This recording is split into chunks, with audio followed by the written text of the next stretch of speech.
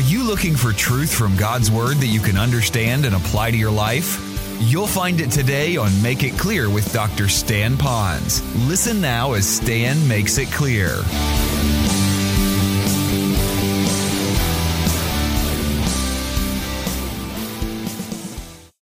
Then he says, they have no God to supply their physical or their spiritual needs. Remember, they're lost. Their present or even eternal needs. So anything they get, they must get for themselves. So that's why inside their chest beats a heart that is horribly selfish. And I certainly don't want to mimic the world's view. And I know that we all have a propensity for that because we do have a deceitful heart. But as long as I have yielded that deceitful heart to a very non-deceitful God, then my heart now begins to be controlled, and I enjoy what we're going to hear about in just a moment as a result of being financially free, what God gives to us. The end of the quote says this: they are ignorant of God's supply and have no claim on it.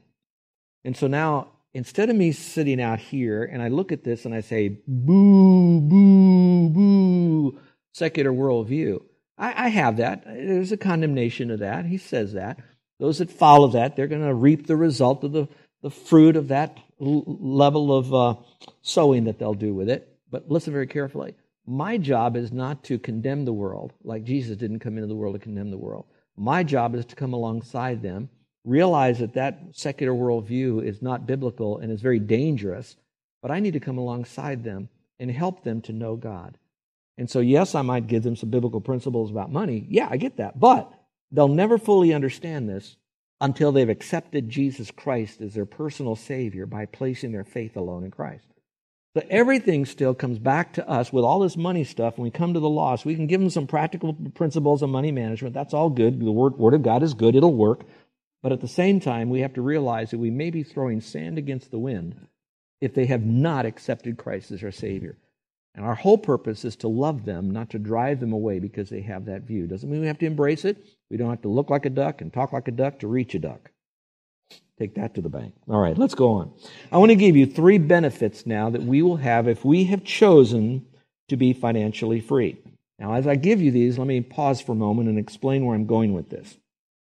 You'll hear a lot of seminars. Some of them are even I'm going to call them biblical or Christian. But watch out, because they will talk about becoming financially free. They'll talk about get out of debt, get out of debt, get out of debt. And that's, I think, the first step in a walk with God. The first step in the financial part of walking with God is the get out of debt. But I don't believe that that's a walk with God. That's just the first step. My first step is I got to do what I need to do to get out of debt. But my second step now begins the walk. Here it is. To stay out of debt. Did you catch that? Because a lot of times there are Christians that finally get so broken, they go to these seminars and they say, I'm going to get out of debt. They do everything they can. They get out of debt, and a year later they have slid back into debt again. It's like God wants us to be peacemakers, right? But I also believe He wants us to be a peacekeeper too. So once you make it, you need to keep it. So the walk is a series of things to do to stay within God's perfect plan for our life, which is biblical. So now, when I give this is how do you become financially free? But I'd like to also say the benefit of it is if you stay financially free. These are 3. They're very simple right now. There's probably 1,000 different things that you get when you're financially free. But if I could reduce it to these 3 ought to be enough to motivate us to want to be financially free and stay financially free. All right, number 1, we will have peace, mostly inner, but also outer peace. Those of you that have been in a time when you have really been under the gun financially, especially those that are the head of households, the ones that really carry the weight of the responsibility of taking care of the family. When you know that you just don't have enough money and you don't have a job or you're struggling with all of this, you wake up at night. I mean, you go to sleep because you're so depressed and you finally get to sleep, but then a few hours later, once you get that buzz off, you're awake again, and then your mind is like, what are we going to do, and how can I do this? And you're plotting and planning and praying, trying to get it all together. You know what it's like when you don't have peace. There are some of you now that are facing retirement, and you know that you probably cannot continue working when you're 80 like you are. You know you're probably going to have to back off at 70 or so, and yet you're wondering, can I really make it? Especially when I'm carrying this boatload of debt over here. And again, I would like to say just Grieve it and leave it. Learn it, apply this stuff, move forward and trust God and watch God do some magnanimous things in your life. But you can have that inner peace. But then I also believe there's an element of outer peace as well. Because if we don't have the inner peace, it seems like then our thought patterns are off. Our thought patterns are off. That means our conversation is off. If our thought patterns and conversations are out, because what's in our heart will come out of all of that junk, I'm sure that we're saying and doing things that will negatively affect others. And when that happens, then we don't have outer peace in our relationships. Did you all catch that? Did I speak too slowly for you on that? And so again, it goes into our inner heart. If we really have peace with God, there's a settledness, there's a contentment. And now when we have that, then we don't get into these tit-for-tat kind of conversations with others, and we get worried, and we say the wrong things, and we have the wrong tone, timing, technique in our conversations. We don't have destroyed relationships. And then you don't have, ultimately, you ready for this? Bill collectors calling. That ought to ruin your day. All right, let's go to number 2. The ability to know we can provide properly for our family now, and I added in the future. When we are financially free and we stay financially free, we know that we can provide properly for our family now and in the future. Now, we're not unpacking what it means to properly, because some of you think properly is you have to buy your kid a car, okay? Or your kid thinks you got to buy him a car, more likely. But there's a properness of taking care of them. And I keep using the term basic needs of life. And probably I should explain that. When I go back to Matthew chapter 6, it talks about seek first the kingdom of God and all these things will be added unto you. It's actually set more in the context of don't worry, have no worries, God takes care of the birds, all of that stuff, and I get it. But they didn't have to worry, they didn't have to toil and spin as long as we have basically food and raiment. The word is covering. And so I believe that our basic needs of life is that we have food that will sustain our bodies internally when we eat, and clothing to keep us modest and warm when we need to be, appropriate. And I might extend this. Now, I don't think the Greek does, but I think in a certain way the Lord might permit me to say this.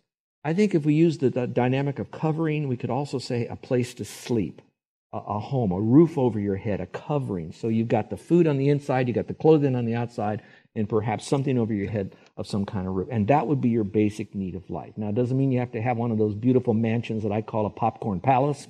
You ever see those? All right, I'm not talking about that.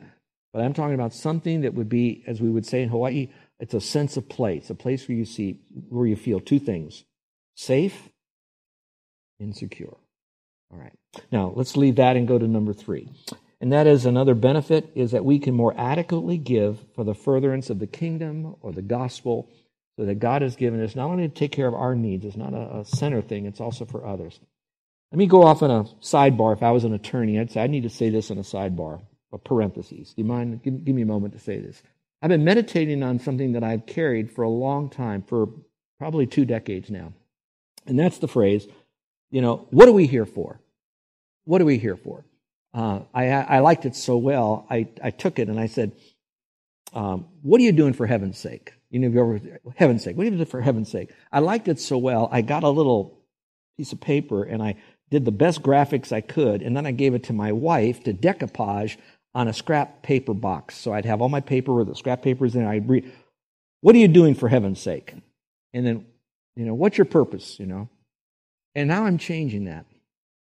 I'm not leaving it totally, but I don't want to be driven by what, because when I do the what, it seems like it's all about acting, duty, responsibilities, tasks. I roll in that direction, folks. I'm a task guy, those of you who know me. And here's where I'm changing it. Who are you doing this for today? Who are you doing this for? And not what my purpose is. Whose purpose am I doing this for? And the first thing is the glory of the Lord. Everything I want to do, if it's a task, what the purpose is, but who is it for? It's for the Lord. And then for my wife. And then for others. So as I make decisions here at this church, and I try to do it in a corporate setting with counselors and advisors and all of this, but sometimes you just got to pull the trigger. You've been there, you know what I'm trying to say? And sometimes I pull the trigger faster than I get the advice from, but I get that. But a lot of it is task-oriented. And I want to slow down and be more driven. Who am I doing this for? Am I doing it for me? Am I doing it for the Lord? Am I doing it for you? So it's not the what that I'm doing. Now, why am I saying that? so that when I do my kingdom giving, I want to make sure that it's done in a relational way rather than just an obligatory check I drop in the plate on Sundays. You got that? All right. It's because I want to think about where this is going to go to bring glory to the Lord. When I take care of the basic needs of my family, what are their basic needs? Why do they have that basic need? And watch this now. By having that basic need met, what will that free them to be able to do and not have to worry about? So they can do things for the Lord. So I'm using this as a way to perhaps motivate me a little bit better. Well, now we talked about, the last time we were together was how to get money. Remember that? You notice this table? Those of you who are our guests today, you're wondering, what in the world? How long is he going to speak? You know, all these water bottles up here, these cups here full of water. No. Let this cup represent your bank account, your wallet, your purse, your investment portfolio. So this is where you put all this stuff. This little pitcher, those of you that are listening and can't see this, I have a pitcher just full of water. And that water is going to represent all the money, the resources that we have. Now, that will go into this cup. Now, there's different ways to do that. We learn that it's by, creative resourcefulness, diligence in how we work, prayers, God supernaturally given to us at times, unexpectedly, etc. So we're going to show that this is going to come in. And I don't know, how many of you got a paycheck of some kind in the last 4 weeks? Would you raise your hand? Well, there you go. You had God in His own way honoring you, whether you're old because it's Social Security and you paid your dues, or whether you're still working. Well, today I want to move past what God has given to us. I want to talk about how do we guard our money so that when we're putting money in, we don't really have a problem. I don't know if you can see this in the back, but I've got a big problem here. So what I really want to do is I want to show you not about how bad your problem is. What I'd like to do is to show you how to plug that hole. So we're going to talk about how to guard your money, not how to get that. We went through a biblical teaching last week. Now we're going to talk about, okay, I got holes. You got holes. All God's children have holes. But we're going to now learn how to plug those holes today. It's not a long message, but I think it could be very, very practical for you, especially for those of you that are recognizing that maybe my problem isn't getting more money. Maybe my problem is that I have not plugged the holes. And maybe, let's take it a step further, you don't even realize that these are holes that need to be plugged. Did you catch that part? And so I'd like to kind of lay out what I believe the Bible teaches. And basically, these are the principles that Carol and I have followed. We haven't followed them perfectly, but we do have a game plan, and it's a biblical game plan, and I wanted to share it with you. So let's go quickly with this. How do we guard our money? Number one, pay bills promptly. Now, that doesn't take rocket science, does it? Pay bills promptly. Let me read the passage of Scripture here. It says, do not withhold good from those to whom it is due. All right, if someone loaned me money, or if I borrowed this, or I put it on the card, they did something good. They allowed me to get something sooner than I had time to pay for it. All right, so they did something good. Then it says, don't say to your neighbor, go and come back again, and tomorrow I'll give it to you, when you have it by yourself today. The main idea is when you have a bill, you have a responsibility to pay it as often as you can, pay it back as promptly as you can. Now, on a more practical level, you and I both know that most times when we borrow money, not a hammer from your neighbor or a cup of sugar from the lady across the street, we're talking about actual things that you paid, that you bought, that you owe them back. Most of it comes where you have to pay them with interest. Do you all understand that? All right. So when you're paying for that object, whatever that is, often it's more than what you're paying for. You're paying for that plus the interest. Now, some of you have learned how to beat the system. You use your cards, but within 28 days, you pay it all back so you have your reward miles. How many of you do that? All right. See, we got a bunch of you out there. Okay, you can go home now. You got the message. All right. I'm just joking. Nobody leave. So back over here. So you have to pay more. And then I got thinking, what about the Lord? I owe Him a debt. Remember we talked about that? I've sinned. There's a debt I owe to the Lord. I can never pay that debt, no matter how good I am. I've got a penalty. And Jesus, He says, you know what? When I go to the cross, and I love this. When He went to the cross, He paid for all my sin, didn't He? And the other thing is that He did it completely, all of it, and He did it promptly. He didn't pay for it and then dribble it out through the rest of His life. He said, you know what? I paid for it right then. You have the debt. I'm stepping in. I'm paying the whole thing off right then. Bing, bang, boom, it's over. And so if I would like to be more like Christ, then should I have a debt, I want to pay it off as quickly as I can. And so maybe what you might do is begin saying, I need to pay my debts. Now, I don't want to get too overly practical because we will be offering a small group, a connection group study, so you have a lot of time to discuss and get to more of the nuances, but for a practical reason, for those of you that want to get out of debt, and you've got maybe 4 or 5 different debtors that you have to pay, and there's different interests for each one, my suggestion would be pay off the one that has the highest interest first. Even if they're accumulating here, pay that off first. As soon as that's paid off, all that means you put more money on the next one, more on the next one, more on the next one, more on the next one, so then you can get out of debt. Pay your debts as fast as you can. Larry Burkett, a good friend of Carol's and mine, he's in heaven now. We were part of his ministry before he ever started his Christian Financial Concepts. He would teach that if you have a home loan on your house, if you manage your money biblically, and you are hard on yourself in the sense, don't supersize your drinks, don't get cable TV, you cut all that stuff out, but still have a life that you can still function and dress nice, go to church, still give. He said you could pay off your house within 7 years. Can you imagine how much interest you would save if you just paid off your house in 7 years? That's why other gurus are saying it. Now, I know there's a lot about algorithms, and I've studied it, that sometimes you have a little bit of loan here, and you got this over here, more investment, making more off of this than that. You want to play the numbers. All I'm saying is just be careful when you're still in debt, and try to get out of debt as soon as you can. I think that's a biblical principle, or at least worthy to aspire. All right, number 2, you want to build sales resistance. I'm not sure I like this verse. It's not as clear as it is, and probably says a little bit more of other things, but the one thing we do is we want to build sales resistance. And I have to tell you that I find it very difficult. We live in a very, very, how can I say, Madison Avenue culture, do we not? I mean, you can't even go on Yahoo, and they've got banners flying everywhere. They're everywhere. They want you to buy this. And generally how they do this is trying to make you feel that what you have isn't good enough, and you need to have something else. So they're appealing to either your inadequacies, your low self-esteem, or you don't want to be less than others, and certainly want to do this for your kids because they're going to have all of that. So whatever it's out there, it's to make us say what we have isn't good enough. We're less because we don't have it, so we need more out there. And it sounds very good until we take it through the grid of Scripture and our own heart. Is it a basic need of life that we really, really need? And generally that it's not. So I would suggest you to build sales resistance. Telemarketers. Have you ever had a telemarketer call you? I don't mean the robo kinds. I mean the real live person. Now, you have to understand, I teach this stuff, taught it for years. I live this stuff, but I struggle with telemarketers. I really do. Now, you're probably saying, I bet he does. He just wants to, No, I'm a pastor, remember? I have a heart. When a telemarketer calls, I will tell you what goes through my heart. This poor guy needs a job. And this is how he makes money to provide for his family.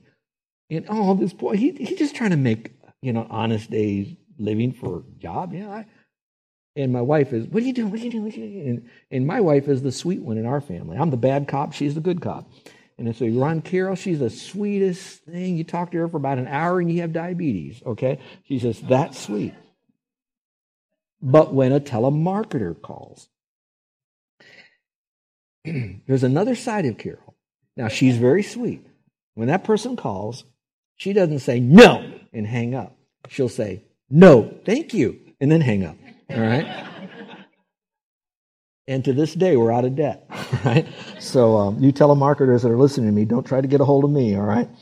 The other would be to watch out for timeshares.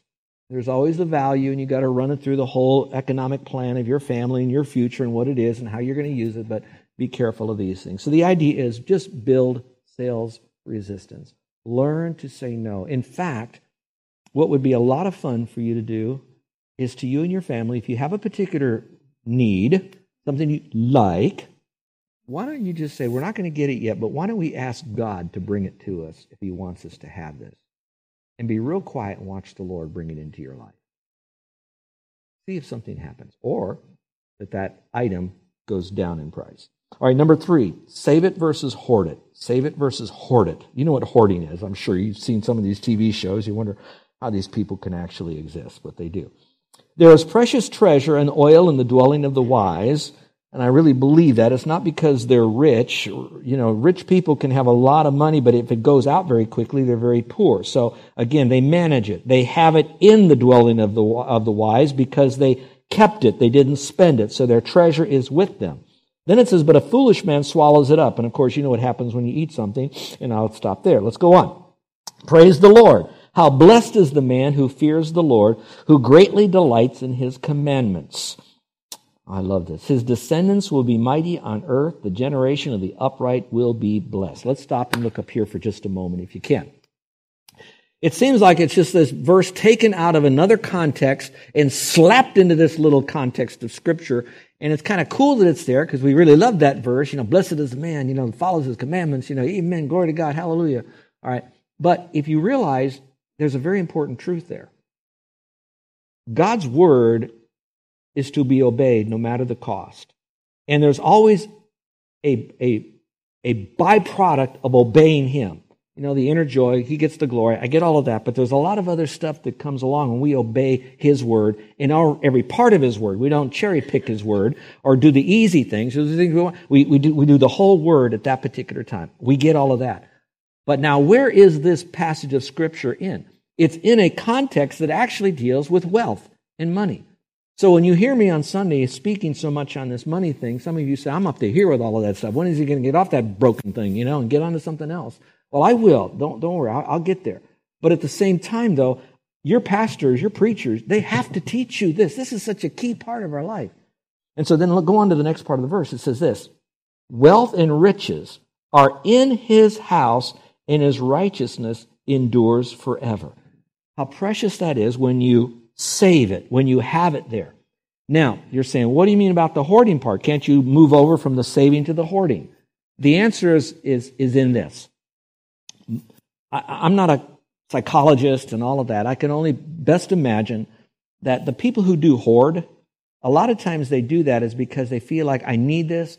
What happens if I have a need and I don't have what this is, so I need to have it now for a future need, so they're grabbing more. Maybe this will be gone, maybe that'll be gone. And they keep all of this stuff because they don't want to have a horrible life later on if they didn't have it, so they want to accumulate as much as they have because they have the fear of not having it when they need it now or fear of not having it in the future. That's generally the case of a hoarder. And there's probably a lot of other psychological things that are kind of blown up in their mind, but basically it's that. Now let's take it to a Christian level now. The Christian level would be more like this. I got to have all of this because I'll need it for the future, and there's always the case. And I need to have it now because later on it won't be here. It's on sale now. I need it. And so we're okay with that. As long as within all of that, and here's where it takes deep honesty, self-awareness. Am I doing all of this because I have forgotten that God can provide for me just as much in the future as he can right now? Am I fearing the future instead of having faith in the God of the future? Now, did you catch all of that? Now, watch what I'm going to do now if you can see this. I have a balance up here. Everything has got to be in balance in Scripture. You can't take just one verse without properly. We call this systematic theology. You have all the doctrines, but then you have to have the doctrines to connect with one another. So yes, you do have to take care of the future, but make sure that nowhere within you is the fear that God won't take care of you in the future. That's one side of it. The other side of it are those who are saying, just let go, let God, don't worry about it. God will take care of it. Spend all my money now. I got a car payment at the end of the month. Somehow he'll get it to us. You can't do that. You got to save for that as well. So the bottom line is your heart again. That's what I'm preaching so much on, is your heart. Is your heart, and it's deceitful above all things. And that's why you've got to meditate in Scripture. Listen to this stuff. Read it through. Own it in your heart. So that when you're confronted with this, you will save for the rainy day that it talks about. It talks about the ant, go to the ant, you sluggards, how he collects all of this stuff, all right? I got to see all of that. But he's not hoarding it because he fears. He's doing that because that's what ants do. Christians do it, so they are prepared for hurricanes and things like that, but not so much because God won't be there. He will be there when you can't do the things that are right. And that's why this verse says there's wealth in the dwellings of those that have money. Okay, they might not always show it, but it's there. Let's go to number 4. The fourth, you want to avoid co-signing. All right, avoid co-signing. I want to share with you a heartache of a family that I'm aware of. The son wanted to buy a car, so he went to the father and said, "I really can't afford it. I got this much money, and this is the car I'd like to get, and I don't have that money. But Dad, would you co-sign for that car?" And the dad wisely said, I would love to do this for your son, and I'll do everything I can to help you get that car. But right now, I can't co-sign for you because for me and my conscience, I just can't do that. I just don't think it's biblical for me to co-sign for that car. Well, that was the end of that discussion. The relationship wasn't broken. But the son was not a wise son. The son decided to go to another family member, as they often do. You're listening to Make It Clear with the teaching of Dr. Stan Ponz, founder of Make It Clear Ministries. Make It Clear is dedicated to taking the Word of God with clarity into every person's world. It is the support of listeners like you who make the ministry of Make It Clear possible. You can provide your tax-deductible gift to Make It Clear online by going to makeitclear.org, or you can mail your gift to Make It Clear, P.O. Box 607901, Orlando, Florida 32860. Thank you for helping us make it clear. If you would like to have Dr. Ponz speak at your church or event, please send us an email at tellmemore@makeitclear.org. Thank you, and remember to make it clear.